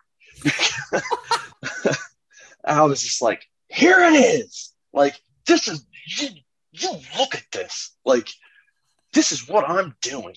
Like, this is what I'm doing with my life. I know you hate it and you think I'm stupid, but look at this. I have an LP like that I made. So shut up. And yeah, and they did, and they've been in full support ever since. That's awesome. I mean, it just took having a physical manifestation of what you're working on to explain. Like, I worked with other people to make this with a record label. Like, hello, like, please wake up. Like, this is real. It's not fake. This is not a hobby. It's not a pipe dream. Like, here's an LP. I can prove it. Yeah. Here's some physical evidence. Yeah. And, At the Walls catapulted, and now we're here with Killgrid, and like, my parents are so much more interested in what I'm doing now. And like, my mom helped with the album artwork, actually, which by the way, I love it. I'm loving both the covers, the first album, and I like the old school. It's got that old school black and white kind of underground hardcore vibe about it. Yeah. The original one, the whole like mushroom cloud of skulls was a mushroom cloud of human faces, like screaming. But I showed it to my mom, like, hey, here's the album cover. She's like, that looks like Josh Brolin. And I was like, what? She's like, yeah, it looks like a constipated Josh Brolin. I was like, well, if my mom's punching holes in this like immediately, then we got to change it. Because like, now I can't unsee it. Yeah. And I was so we gave it back to Joe Patagno, and I was just like, hey, just hit all those faces that you did, same expressions, but just hit it with a flamethrower until it's like only like scalded bone. And he said, okay, okie dokie is what he said. and then 2 weeks later we got the final product, and we was like, good God, yeah, that's awesome. So yeah, having your parents like give you that brutal truth sometimes a very very good thing to have. Well, by the sounds of it, your mom has ended up putting a pretty sick twist on that cover. Yeah, by accident. She just said, "Oh wow, that looks like Josh Brolin taking a crap," and you're just like, "Okay, well." That's not going to go if that's your first thought. and we're back to taking a crap again. It all revolves. Enforced is shit. Like it's they're synonymous. It's the same. It's the same thing. Yeah, without a doubt. I mean, without there's no doubt. I have evidence. The thing is, as well, is that being on the road is one of those things, given the story you were telling earlier, being on the road. I remember being in a McDonald's, and there was about like 6 of us in McDonald's, and we were kind of like sat around the toilets, and we were kind of like going in one after another, and security came over and said, like, what are you doing? yeah. So, okay, guys, come on. Yeah, like you're in and out of the toilets. This is kind of like fucking obvious what's going on here. And we're like, what? And he's like, well, clearly you're doing drugs. It's like, no, we're banned on the road. I had a completely different approach. I thought it's like, okay, you're obviously sucking and fucking off in here. Like, you can't be doing that. You can't be doing that in McDonald's. Yeah. And it's like, no, dude, we're in a band. Like, we have to do this all the time. Yeah. We're like, just the way it goes. It's like, what? You think we come in here for the fucking food? Yeah, I'm here. I'm here because I know the toilet is open. Like, exactly. We're all like showing our laminates, saying, "Look, we're in a band." I'm on tour. Look at this thing. Yeah. We need to shit somewhere. You think I want to do this? I don't want to do this. Oh God, yeah, that's so. Yeah, It's like, dude, you're not going to have this experience again. And he was, and yeah, but like going to truck stops and stuff at like 5 a.m. and getting beef jerky or something stupid. But the only people in there, and everyone looks haggard, but we're all wearing like all black, and our drummer and guitarist, Alex and Zach, they're completely studded out, chain boots, and it's just like, so of course you go to check out, and they just say, "Are you in a band?" You're just like, "Yes." And it's like, "Well, here's your receipt. Can you sign it?" You're just like, "Yes." Like, I'm just in the middle of Arkansas making autographs on a receipt. I just want some frog legs or whatever. Like, just stupid. It's just fun. You can't make that up. No writer can make that up. Yeah, exactly. I mean, the stuff that happens on the road and in the studio as well. I mean, how are you within the studio? Because it's I've had varying experiences, but I kind of like it now. But I'm always in the mindset of what I'm doing now is so I can go on the road. Right. I'm pretty reserved in the studio. I'm real quiet. I'm really nervous. Because I want to just do it right the first time. I don't want to get stuck on anything, because I know that, like, especially you would know it as a vocalist, like, there's only a certain amount of time. I only have like a certain window of how many times I can do this before it sounds like absolute shit. And then you have to like stop and wait, a day, and then go back after resting and trying to do it again for 4 hours or something ridiculous. So it's just like, I just don't want to. I just want to just bang this out so we're good and comfortable. But working with someone like Bob Quirk, if Bob ain't happy, ain't nobody happy. He'll tell you if you sound like shit, and he's true. Like, it's true. He's honest. And if you suck, he'll just go over the phone and just be like, "Yeah, that sounds like absolute shit. You're going to have to do it the whole thing over again. Not one part sounded good. Nothing was strong. You sound bad." You're just like, okay, well, there goes any confidence I had. Yeah, that's fucking harsh. I don't know if I can handle that. You need it. And no, but I mean, we've all been recording with Bob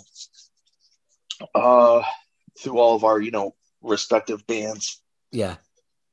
Since like 2010, 2011.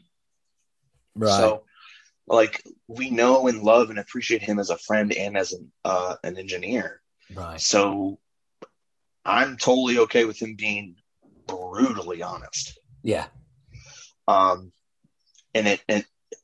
as long as he's not doing it to kick you in the nuts. He's doing it because he's like, I know what you're trying to do, and you're not doing it. So just keep trying until you do it. And I'm not gonna be satisfied until you do what you want to do, or what you're trying to do, what you're trying to achieve. Yeah. So yeah, it's interesting to work with him. Because he'll just be like, he'll just stop you like mid yell, or like shout or yowl or whatever. Just be like, sounds like crap, do it again. And just immediately plug you back in, and you just have to like be ready. And that's kind of like a thing with Bob. It's just like, be ready to start and stop at a dime, like at a second's notice, which is cool. Like, it's a very unique way of doing things. It certainly is, yeah. Yeah, he's not going to make you feel good. Like, he wants you to be the best that you can be, whether that's breaking down your ego completely and making you feel like a child. But when he finally is like, yeah, that one sounded fucking sick. He was like, oh my God, like, I've made you happy. Oh man, I think I'm more of a carrot guy, without a doubt. Oh It no. sounds like you're getting enough stick for both of us. Yeah, I'm getting I'm much more in like the masochistic, like, please tell me I suck. I know I Yeah. suck. Oh God, I know it's not good enough, but is this good enough? No. Oh yeah. like, Yeah. yeah, I know I suck. Oh, it feels so good that someone else recognizes it. Was that the worst one? Do you think I can Is that do do worse? you think I could do even worse? Yeah. No. Well, that But sucks. Okay, I'll try now. the thing is, as well, is the way the music, the music that we do and the way it's recorded traditionally is we're the last ones. It's like literally like, don't fuck it up. Yeah. Right. I mean, Cool. Thanks. so much stuff has been like digitized, and that you can basically digitally replicate instruments and vocals and sounds and stuff like that. Like, you don't have to be, I hate to say it like this, but like, you don't necessarily have to be talented in anything to necessarily replicate it or perform or do it on an album. But how does that translate live? It's going to be a backing track, because you don't have the capabilities of actually doing what you recorded, and that kind of stinks. Because you could live shows could very much, and I've seen a few artists do it, where it's just a backing track and it's just them kind of prancing around on stage, and you're just like, okay, well, where's the band? Like, this would be so much cooler if it was a band, a full live band. That would be awesome to see and hear and watch. No, it's just kind of unfortunate. It seems to get more and more robotic and more soulless, but I don't think you can necessarily do that with punk and hardcore and metal. It's all about the feel. virile, vicious, aggressive live show, and the anger and the angst that's explosive. I can't be replicated. So it's an experience. I hope to do more of it. You've got to capture that. You've got to somehow capture that vibe in a vocal booth, which is like, it's just got no atmosphere. It's dead air, and you've got to. Yeah, I was physically looking at a corner of a shelf, and I was like, "This sucks." I don't know what to do with my hands. There's no one in front of me. This is weird. I've always got like a music stand with the lyrics on, and that's, No. I had it like, I've got terrible penmanship, and I scribbled it all in a real thick Sharpie on a piece of paper, so now it's even more muddled. And so I'm just like, dude, I don't even know what I wrote. Like, where am I at? Oh, I gotta figure it out. Like right now, you no longer have any more time. You're just screwed from the get-go. So I gotta find a better what's it called? I have to find a better way to do this. A friend of mine, David Leonard, he's in this band Copperhead that you might enjoy. Kind of more on the he might kill me for saying this, but it's more on the Tool-esque side of music. It's something I'm not necessarily totally on board with, but I do love his band. It's like if the Tool mixed with the Melvins, right? And it's very good. But he's working on an album, and I help him with a few vocal tracks, and he literally just types it up in size 40 font and just prints it out on paper, and then tapes that paper onto the like soundboards that go around him. Yeah. So it's all there, and he just has to just shift his eyes and just read it as he does it. And I was like, why didn't I think of that? Why do I have to write it all out? Why am I writing it out in cursive with a Sharpie? I do kind of similar. Print it all out, kind of large on the music stand. 2 copies, one for me, one for who is ever recording me. So we're both reading the lyrics at the same time, so they know what words are what, so they can pick me up on any kind of diction or that. That didn't sound right. And when you say those 2 words together quickly, it sounds like one word. And yeah. Do you enunciate a lot? Like, do you try to be as clear as possible? Yeah. I really diction is a big thing for me, but I'm really big on my syllables, so I'm really like hammer the syllables. And so yeah, diction and clarity is really important to me. Yeah, I've noticed that a lot especially with more hardcore bands and stuff, that like that doesn't really play a factor. Yeah, it could just be like and it sounds like that, but then you have to read the lyrics.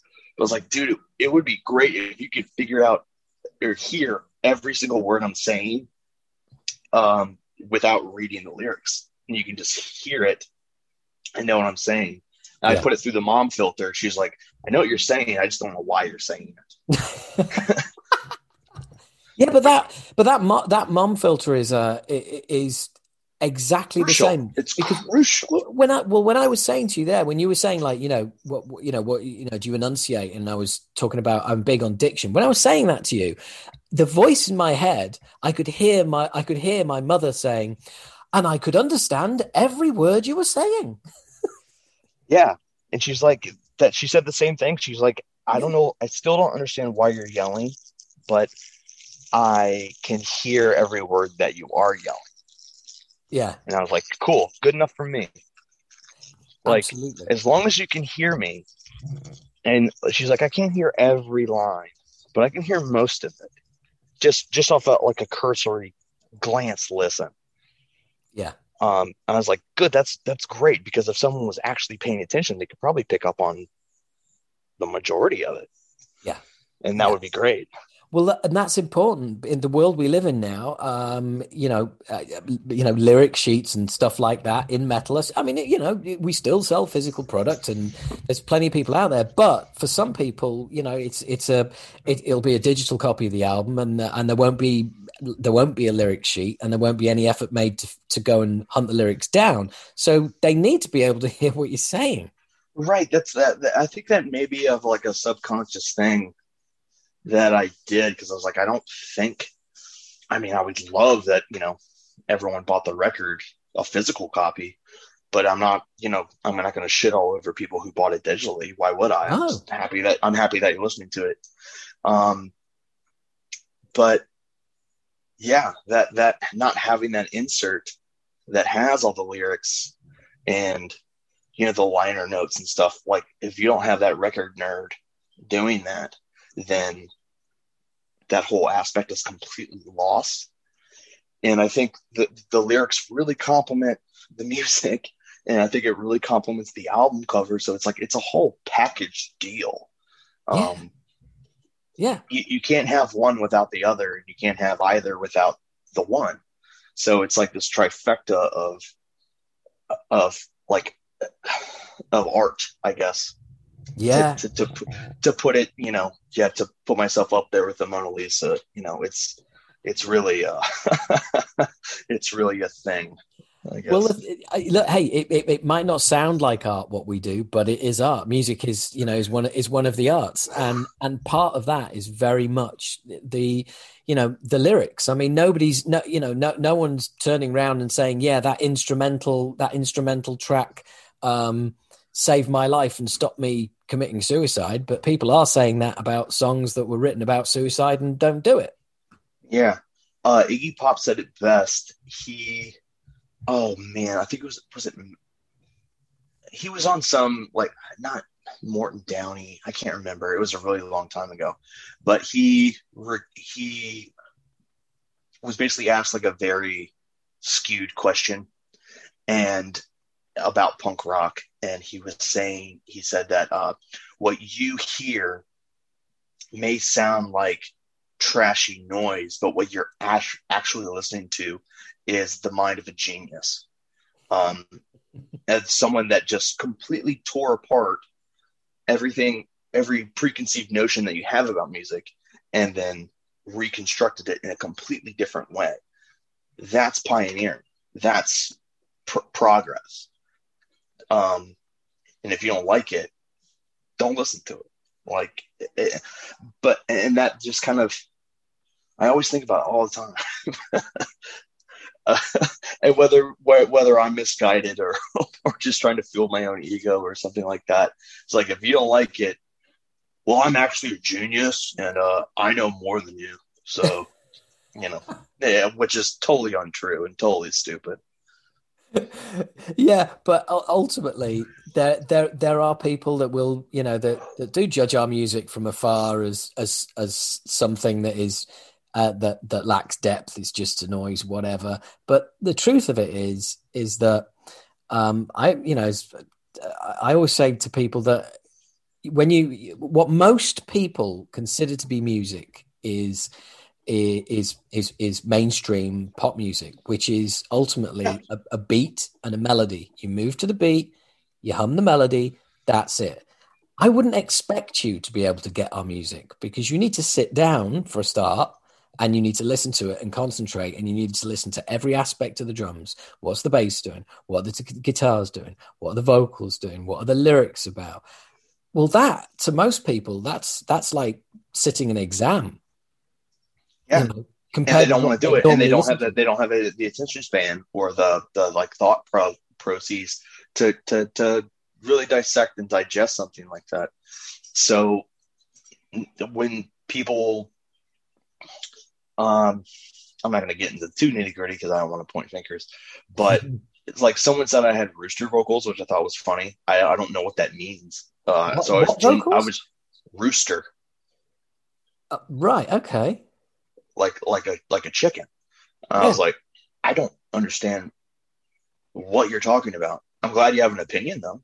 Like, and if you don't like it, like, maybe this isn't for you, and that's totally okay. I respect if people want to shit all over it, like, that's fine. I don't.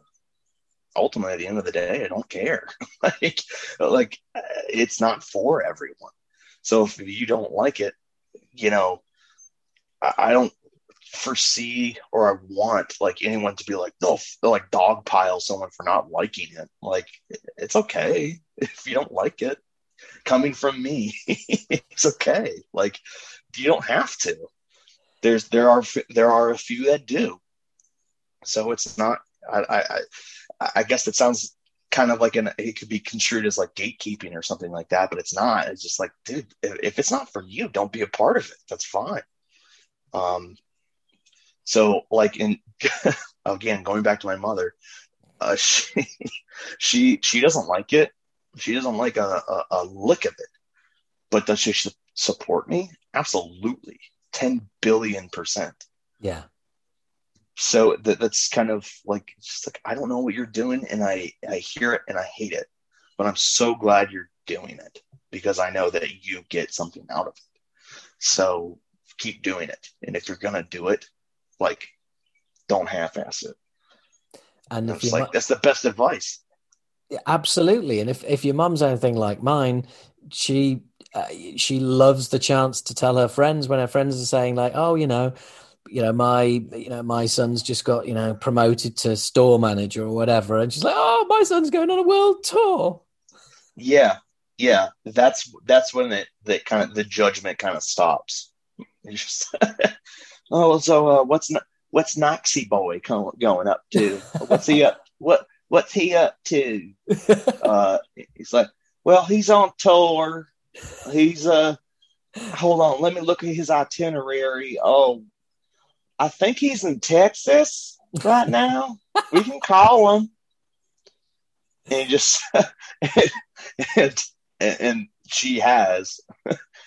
She's like, hey, I'm playing cards with the ladies. What are you up to? I was like, I'm in Idaho. I'm shitting under a tree. Yeah, I'm in Idaho. And she's like, "Oh, cool. How is it? We've never been to." She shoves it in so many people's faces. So it's so it's so funny to see. It's just like, you know, he's living a very unconventional lifestyle that no one really seems to approve. But of course, it's my mother, so she's going to hopefully love me unconditionally. Yeah. And just so she oh God, I don't want to use real names. It's so hard not to. But it's like, my son, Jeffrey, he he just got promoted. He's now an IT manager, so he's making $10,000 more a year today. Like, isn't that great? He's like, what's Knox doing? Oh, he's living in a basement, and Yeah. he just bought a dumb car that he didn't need, but he's also, got a big record coming out that's like one of the most anticipated albums of the year. So, and you're just like, yeah, shut up. Fuck face. She just rides so hard for what me and I don't want to exclude him. My brother is also a very talented musician. So she just loves to just push all of our success into other people's faces. You're just like, oh, he's still living in that basement, huh? It's like, yeah, but he's got a number one record. Well, hopefully. But, so shut up. Like, he's living a far better life than the IT guy. And well, the thing is, as well, is it's something from a parent's point of view. It's something to be incredibly proud of. It's what you want for your kids. You want your kids to do something that not everybody can do. You know, yeah, to do something different, to do something original, and truly find your own path in life. You know, and that isn't just like standing on your own 2 feet and getting a mortgage and okay, that's a path, but truly finding your path in life. Well, I think that's just a part of a path, I guess. Like, being stable, that's a path on its own. But if you're trying to do something that's unstable, you have to find some type of stability, hopefully, that you can fall back on just in case. Like, I have a full universal HVAC, air conditioning certification. It cost me $400. I had to pass the test, and I did it. Now that I have that, I will literally never be unemployable. I can always find a job of doing something I absolutely hate, but I know how to do it. Yeah. And if the whole world shits the bed, it's gonna get hot. Yeah. And I'm gonna be able to fix that goddamn air conditioner. So I've made myself employable forever. And it wasn't hard. Or, I mean, it was hard, but in retrospect, it didn't take like a heavy toll on me to try and do this stuff. Yeah. So it's just like, okay, that's my safety net. That universal certification is my safety net. But now that I have that safety net, let me go and do whatever the hell I want. And if it all fails, and if I do my best and I try hard and it doesn't work, at least I tried. I'll go do HVAC and I'll be happy to do it. Yeah. Yeah. And in between then in between then, you could go on and have gold records, or you can end up fixing air conditioning, but you will still have stories that people will sit open mouthed listening to, going, "You did that?" Yeah. I will have lived a life worth living, I guess, instead of just putzing around. I mean, what's a random stupid number? It's making $75,000 a year and being comfortable, but not really doing anything. Yeah.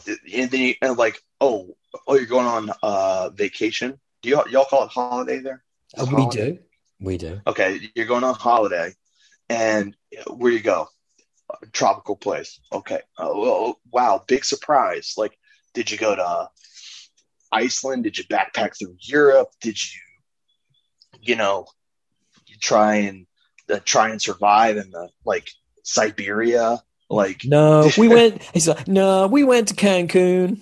No, yeah, we went on a cruise, and you're just like, that's so boring, dude. You went on an all-inclusive floating hotel. Yeah, as if your life wasn't easy enough to get away from the easiest, you just got even easier. And you're just like, dude, the best part is making your life hard. You got to make your life hard. Although there will be people listening to this going, you see, that's why I'm not in a band. That sounds fucking horrible. Mm-hmm. Oh yeah. Back to my mother. She's like, I don't know how you do it. You couldn't pay me enough money. Gun to my head, I wouldn't do it. Yeah. And I'm just like, dude, you're missing out on a lot. I tell you, mate, I seriously, my mum and your mum should get together sometime and one day and sink a few beers, definitely. Yeah. Well, when you guys get over to the UK, because you will on the back of this album, when you get over here, and you're hitting London, I'm coming down. I'll hit you up. I'll remind you that we spent this hour and a half, believe it or not. I've missed 2 interviews already, and you know what? They can just be rescheduled. This has been by far, bar none, the best conversation I've had since January. Oh man! Oh, that's I feel so much better. I feel like I just went to therapy. Like I just feel so much better about everything. Cool. Oh, that's so good to hear. That really is. Truly.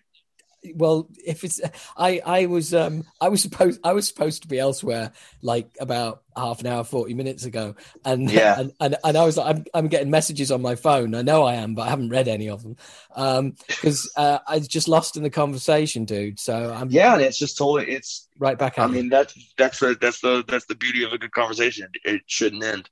Yeah, absolutely. And it's like, well, you know, I'm in lockdown over here, so for me, this has been like a night out.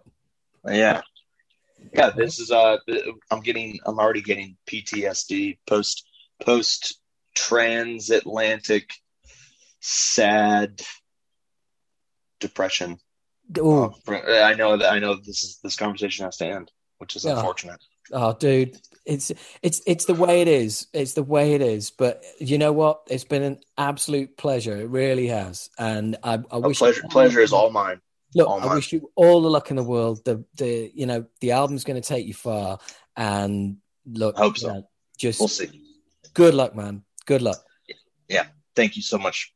No, it's all a pleasure meeting you and having a great conversation with you, Howard. I appreciate it. And you, Knox, been great. You take care now. Yeah, absolutely. Bye bye. See you on the road. Cheers. And listening back to it, it's at the end there. It really is. It's like listening to a breakup, isn't it? As we part ways fleetingly. I mean, what can I say? That was just, well, look, you heard it. I'm not going to go on about it. I'm not going to do what I always criticize other podcasts for, which is you do the interview and then they just sit there and talk about the interview. And it's like, well, yeah, I was listening. I don't need you to fucking break it down for me. I've got a brain and ears, and you've got brains and you've got ears. So you don't need me to be your fluffer and go on and on about it. What I will say was it was just such great fun. And it just, we just hit the ground running, man. You know, I mean, it's like, you know, within minutes, it's the shitting under the tree story. I'm doing it, aren't I? I'm doing it. I'm doing exactly what I just said I wasn't going to do. What a tosser. Right. Okay. And start again. That was fucking fun. It doesn't, like I said, it doesn't happen very often. And hopefully we'll end up on a bill somewhere together. And we sit down and talk each other's ears off and ignore everybody else. But yeah, honestly, it was just so much fun. And I really hope you enjoyed listening to that, as much as I enjoyed doing it. So this is the part of the podcast which is the wind down, nay, the end. Coming up to what? Just under. Well, it's 1 hour, 54 minutes and 30 seconds. Just gone past there, in case you were wondering where you were at. And please do share this. Please do get involved, because you people listening, you are the street team. You are the record label, okay? It's you guys spread the word about the podcast. You can do a way better job, well, than I can, because there's more of you, okay? Please, give me a share. Give me a like. Give me a recommendation. Whatever it is that you can do to help, that would be awesome. I would really appreciate it. Even signing up at Patreon, which I said I wasn't going to mention. In fact, I think I even promised. But you know what a promise is worth from me? Fuck all. So yeah. I thank you all for listening. I'm really just still loving it. You know, still loving doing this. In the 7th year, and if anything, it just gets better and more fun. And got some great interviews coming up for you over the next few weeks. Got some really great stuff, some absolutely out there left of field that you will not be expecting. I mean, it's a lot of fun to be had coming up. So please do tell everybody you know about it, and hopefully we can grow the podcast together, better together. That would be awesome. If you can help out, I would really, really, really, really, really appreciate it. So anyway, all that remains to say is, wherever you are, thank you for listening. Thank you for tuning in. I haven't done that for a while, have I? Thanks for tuning in, and thanks for letting me be in your ears. Because it's always a pleasure. It's a privilege. Wherever you are, whatever you're doing, whether you're at work, whether you're at home, whether you're in lockdown, whether you're locked out, whether you're COVID-19 positive, whether you're COVID-19 negative, whether you're taken the vaccine yet, even bless the anti-vaxxers. Hey, bless them. Blessed are the meek. Blessed are the anti-vaxxers, for they are not vaccinated. Although if they travel around the world, they will take a malaria jab. But there you go. Weird, huh? Actually, I'm going to share this with you. Fuck it. Why not? All right. No one's listening now anyway. You know, everyone's listening to the interview, fucked off. So this is just you and me now, right? I discovered a part of Patreon the other day, where people are asked exit interviews about why they left, and I didn't even, I've been on Patreon for over 3 years and I didn't even know this section existed. It's like buried. So anyway, I got it. I was looking through and it's like, all right, okay, cool, yeah, that's really cool. And then I saw one and I was like, oh, that stands out. You know, there was nobody saying like, you know, it's shit or anything like that. It was just like, oh, you know, my circumstances changed, or blah. It was genuinely really cool. But then there was this one in there, and it was one guy who'd left, and it just said, fuck you and your vaccine rant, you conceited twat. And it absolutely made me howl. I was just like, oh dear, triggered. I mean, all I've said is that, you know, the two things that have elevated mankind to the top of the food chain are clean water, the ability to purify it, and vaccines. Yeah, and I'm sorry, but that's just facts. That is fact. And I don't mean like fake news or alternative facts. That is stone cold scientific fact. But, you know, someone got triggered and, angry at facts. Oh, damn you, logic. Damn you, science. Got all triggered and stormed out and took their $5 a month with them. But what made me laugh was of all of the questionable things that I say on this podcast. No, it was that. That was the straw that broke the camel's back.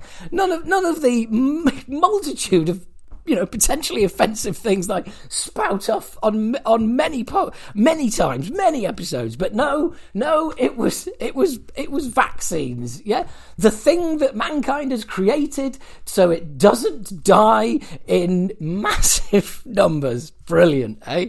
But hey, there you go. What can you do? You can't please all the people all the time. You can only please some of the people some of the time. And that's what I'm trying to do. So hopefully, if you're still listening, I mean, I know one person who won't be listening, that's for sure. Well, may have been listening up to that point, but then he'll have had another meltdown and got triggered and have to go and lie down for a bit. But thank you all for listening, and I really do appreciate every single one of you. And whenever people share stuff or wherever get comments saying, "Oh, enjoyed this," honestly, it makes my day. And the fact that anyone downloads this and listens to it is just so satisfying. It really is. So look, thank you very much to all of you for listening. Share wherever you can, but most importantly, look after yourselves, look after each other, and I will speak to you again in a couple of weeks. See ya.